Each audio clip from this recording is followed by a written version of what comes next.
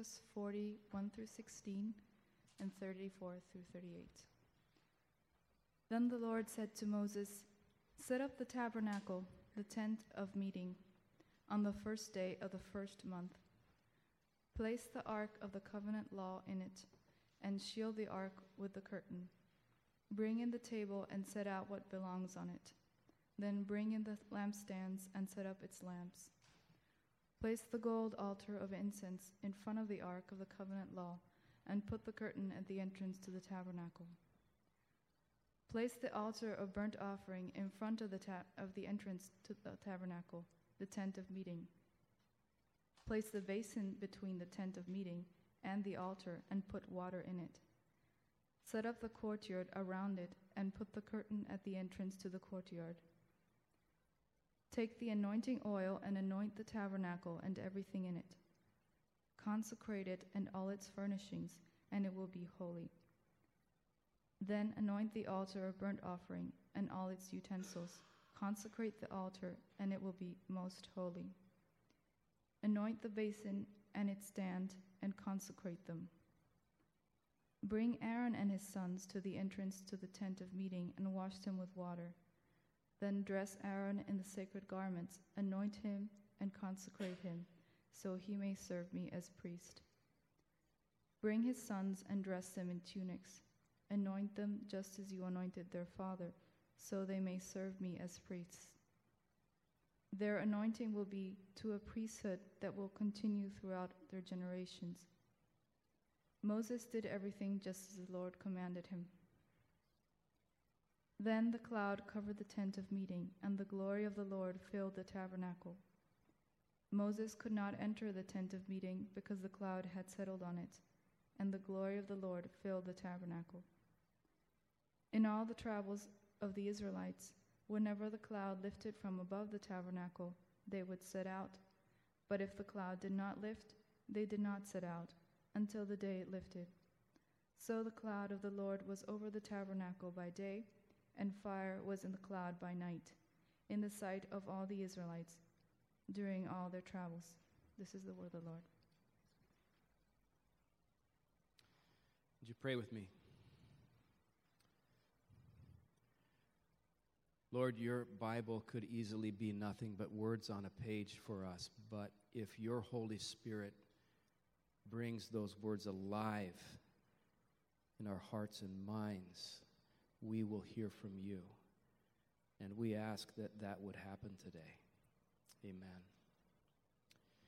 So today we're reaching the end of our study in the Old Testament book of Exodus, and Exodus ends with this account of the construction of the tabernacle, which was kind of like a portable temple that God instructed his people to make. And if you ever just sit down and read Exodus from start to finish in one reading, you'll probably notice that more space in this book is devoted to the description of the tabernacle than really any other topic or event. So there's more about the tabernacle than the plagues in Egypt, or the crossing of the Red Sea, or the Passover, or the Ten Commandments. Most of it, 13 out of 40 chapters in the book of Exodus, a third of the book is dealing with the tabernacle and the priests who serve there. So you could make the case, I think, that the tabernacle really is the main focus of the book of Exodus. And that kind of ask, well, why is it so important?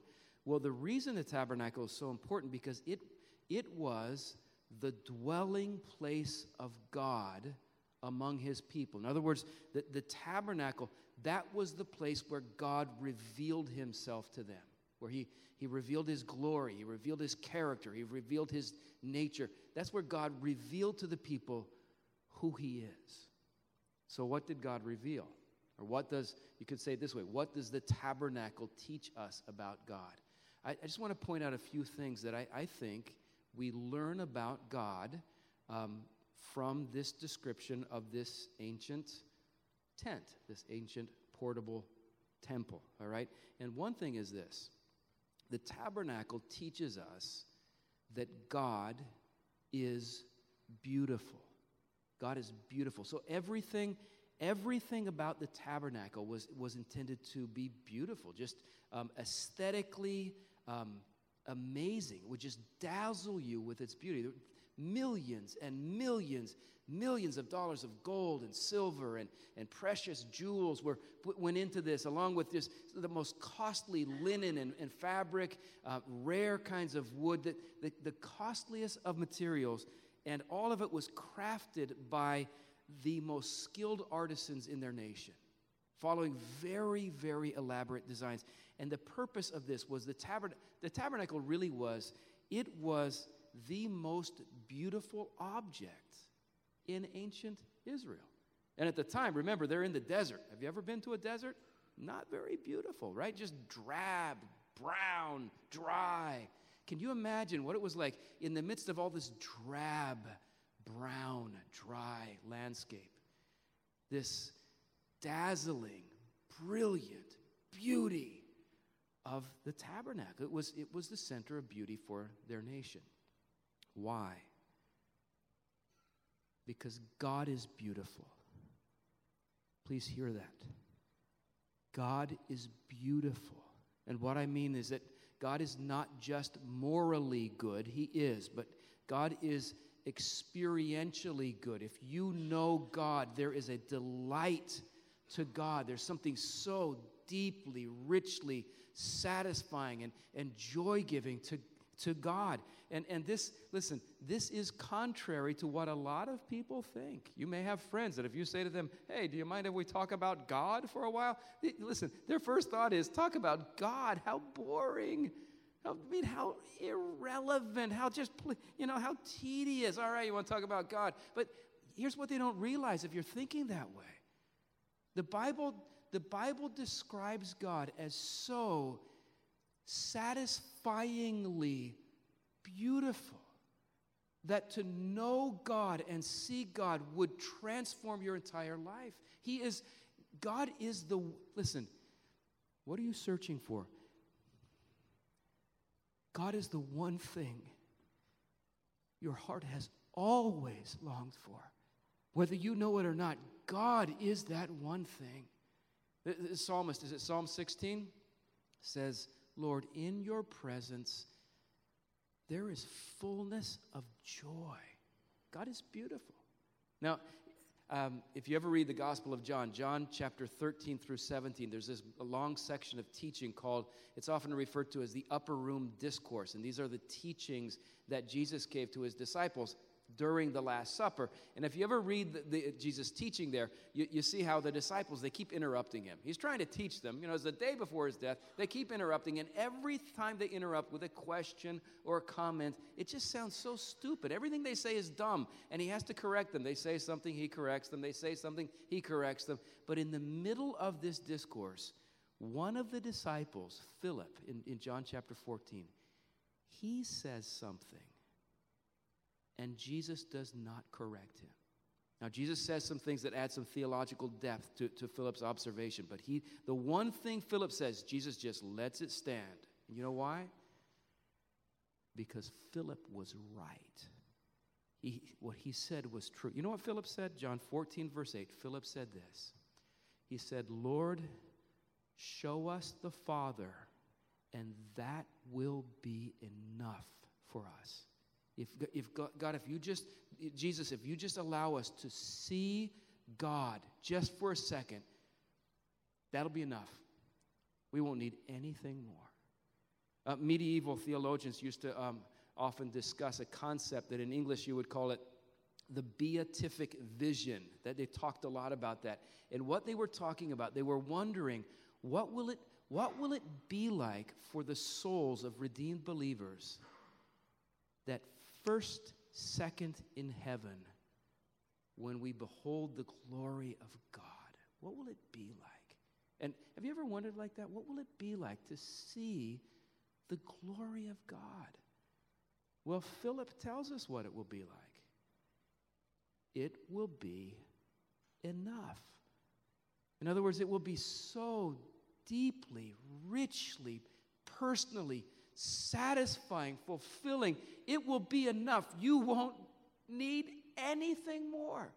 And no matter what disappointments or letdowns or heartbreaks you might have experienced in this life, it won't matter anymore. Just seeing God will be enough. That means you get to heaven, you will not find anyone at all up there standing around saying, this is great. This would be perfect.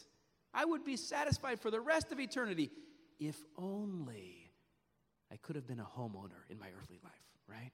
Or if this would be perfect if only I could have conceived a child. Or this will be perfect if only my father would have apologized to our family for what he did, but he didn't. So listen, guys, there will be no if-onlys in heaven. At the first service, I got an amen to that. Let me try again. There will be no if-onlys in heaven.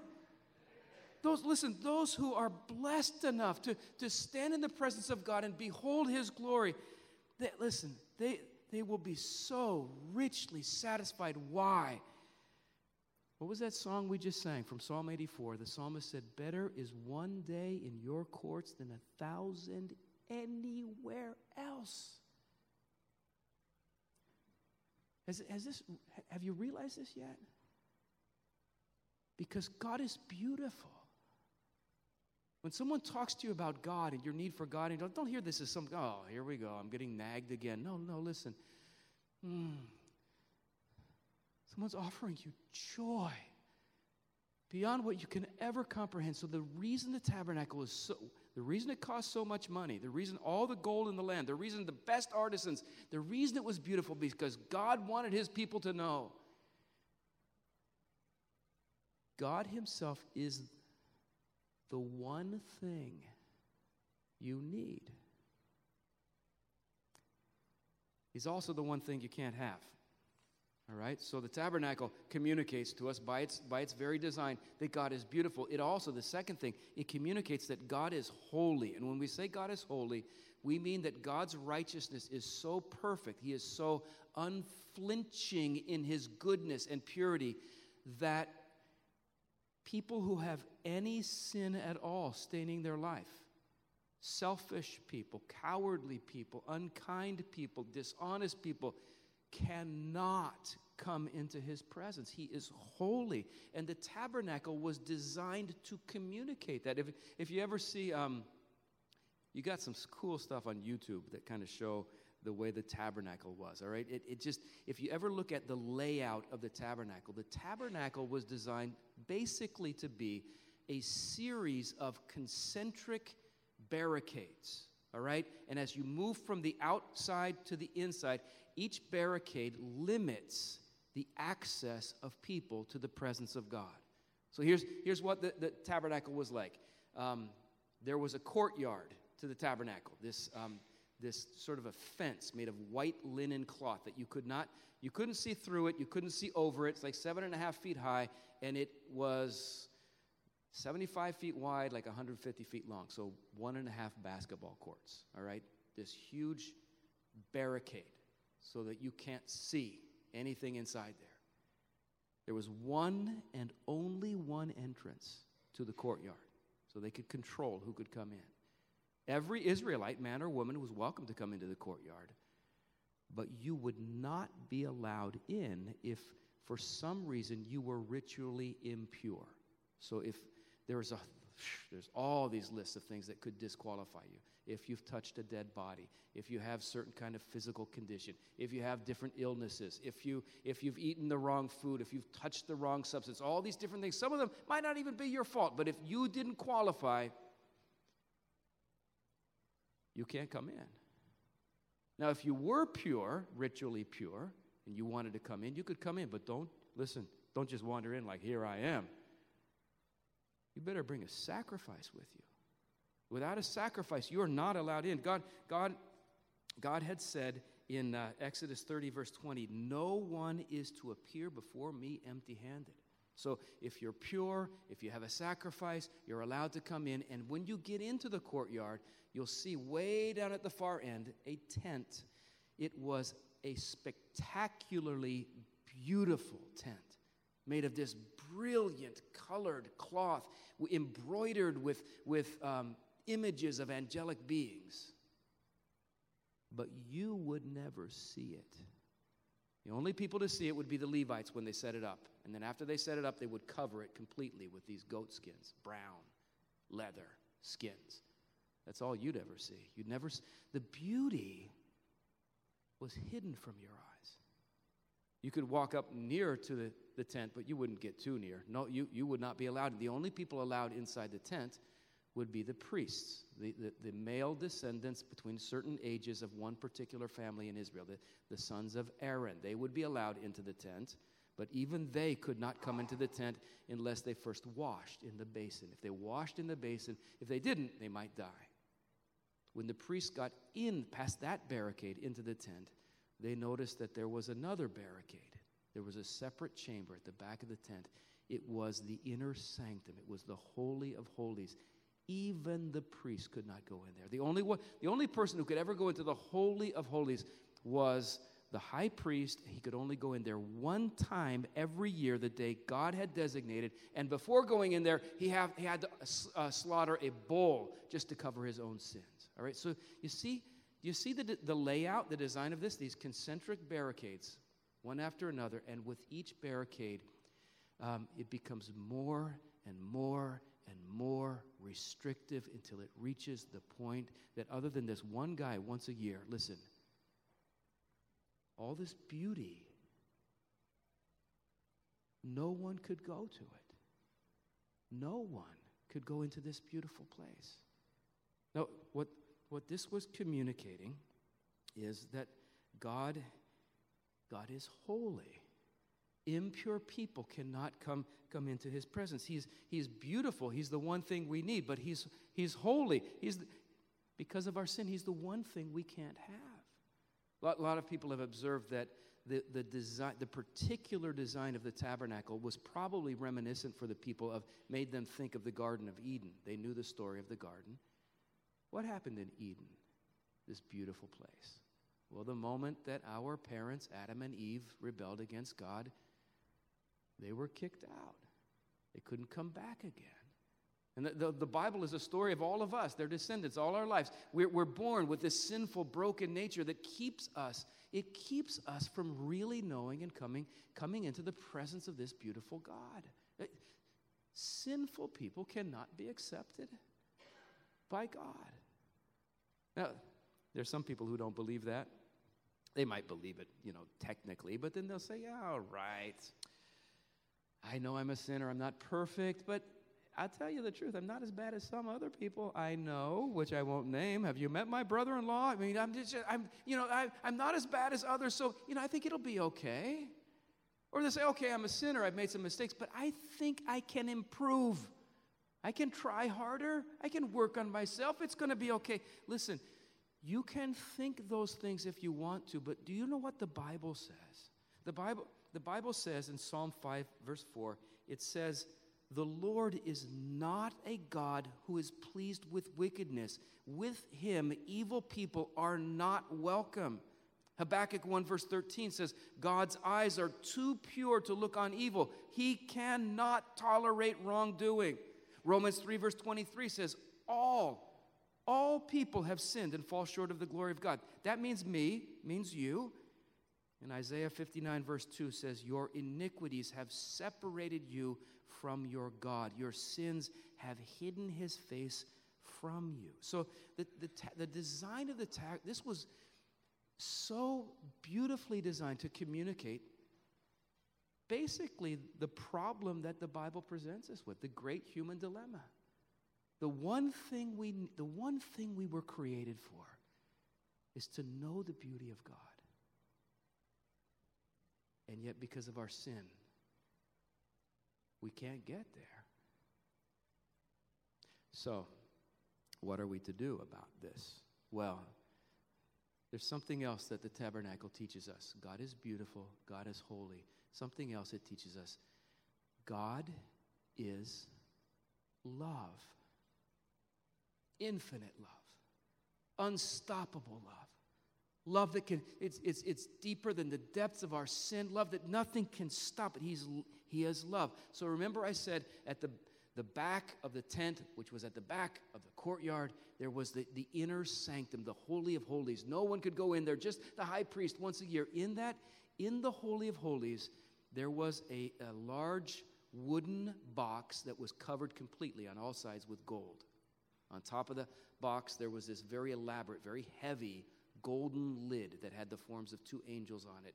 That box was called the Ark of the Covenant.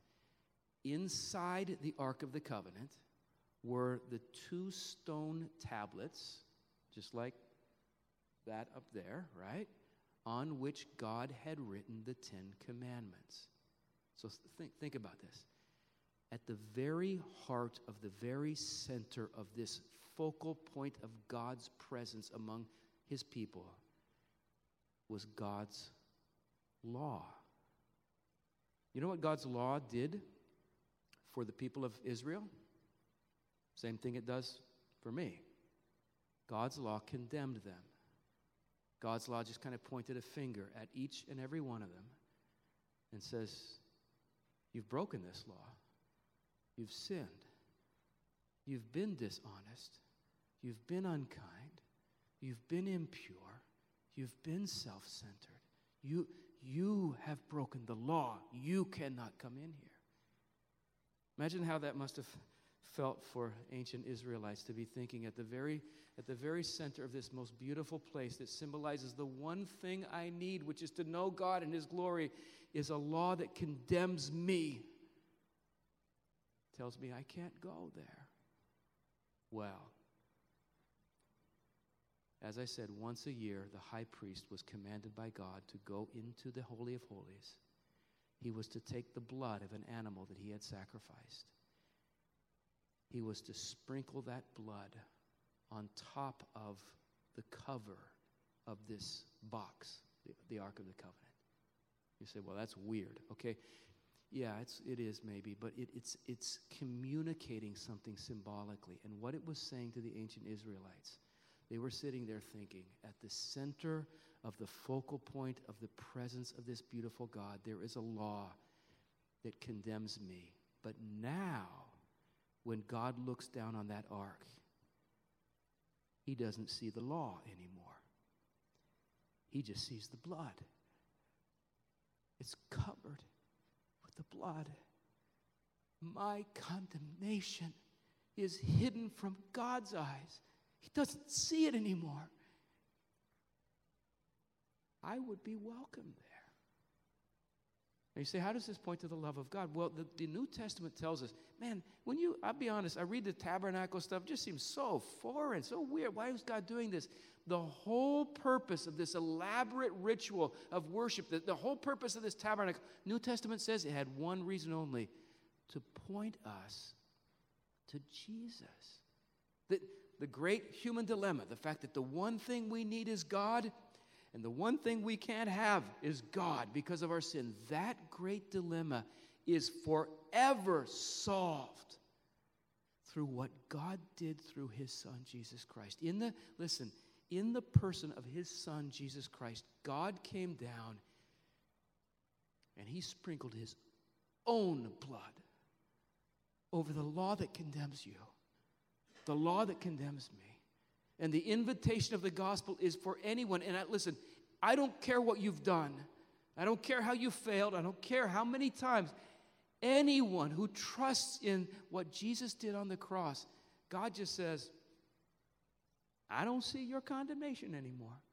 I don't see your sin anymore. It's covered. The word atonement means to cover. It's covered.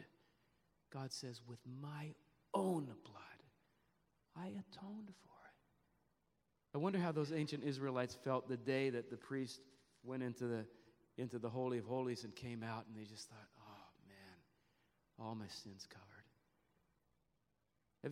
Let me ask you, this is a very personal question. Have you ever, in a genuine way, admitted your sin to God and told him that you're going to trust his Son, Jesus? If you haven't done that, you could do that today. And if you have done that, listen to me. You could have that same joy as the ancient Israelites, even deeper. Just say, you know what? God doesn't see my sin anymore. He doesn't see my failure anymore. He doesn't look down and see these 10 commandments that condemn me because they've been covered with the blood of his own Son. That's love. First John 4, verse 10 says, this is love. Not that we loved God, but that he loved us and sent his Son as an atoning sacrifice for our sins.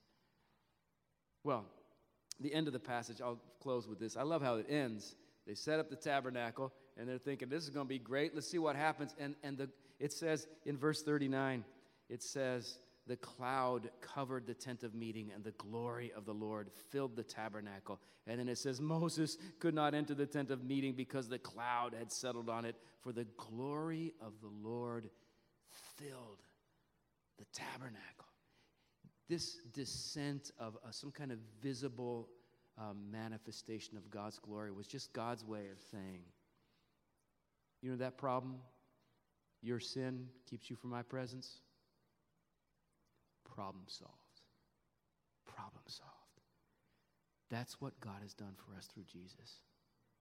You've heard in the Gospels it says that when Jesus died on the cross, right as he breathed his last breath, by that time, they didn't have the tabernacle anymore. They didn't have a portable temple. They had a permanent temple. Same basic layout. And the Holy of Holies was separated from everyone by this huge, huge curtain. And the Gospels say the moment Jesus breathed his last breath, what happened to that curtain?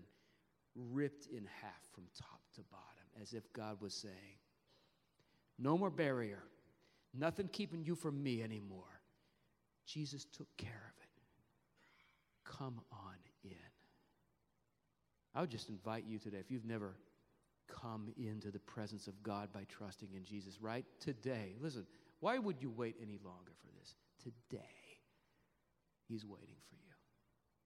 So the passage ends with this. It says that this cloud would settle on the temple, on the tabernacle, and whenever the cloud would move, the people would follow it, right? Which is important. It doesn't say that the cloud followed them wherever they went. It says that they followed the cloud wherever it went, which means what? Which means they were just trusting God. Are you trusting God? I guess they're just saying to themselves, this God who is so beautiful, I mean, this tabernacle begins to portray his beauty, and he's so holy we can't get in there, and yet he loves us anyway, and he forgives our sins, and he really wants to be with us. Man, if he's that loving, let's just follow him wherever he goes. And I think that's one way to explain what it means to be a Christian. What does it mean to be a Christian?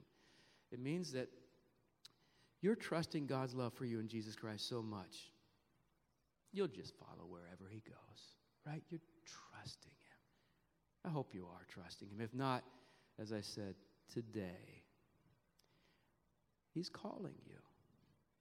Let's pray together. Father, we thank you that you were not content to have us separated from you because of our sin. That you went to all this effort to not just build a tabernacle, but you moved heaven and earth to send your Son, Jesus, so that he could die for us, so that you could be with us, so that we could be accepted by you. May we never stop to rejoice in this. In Christ's name, amen.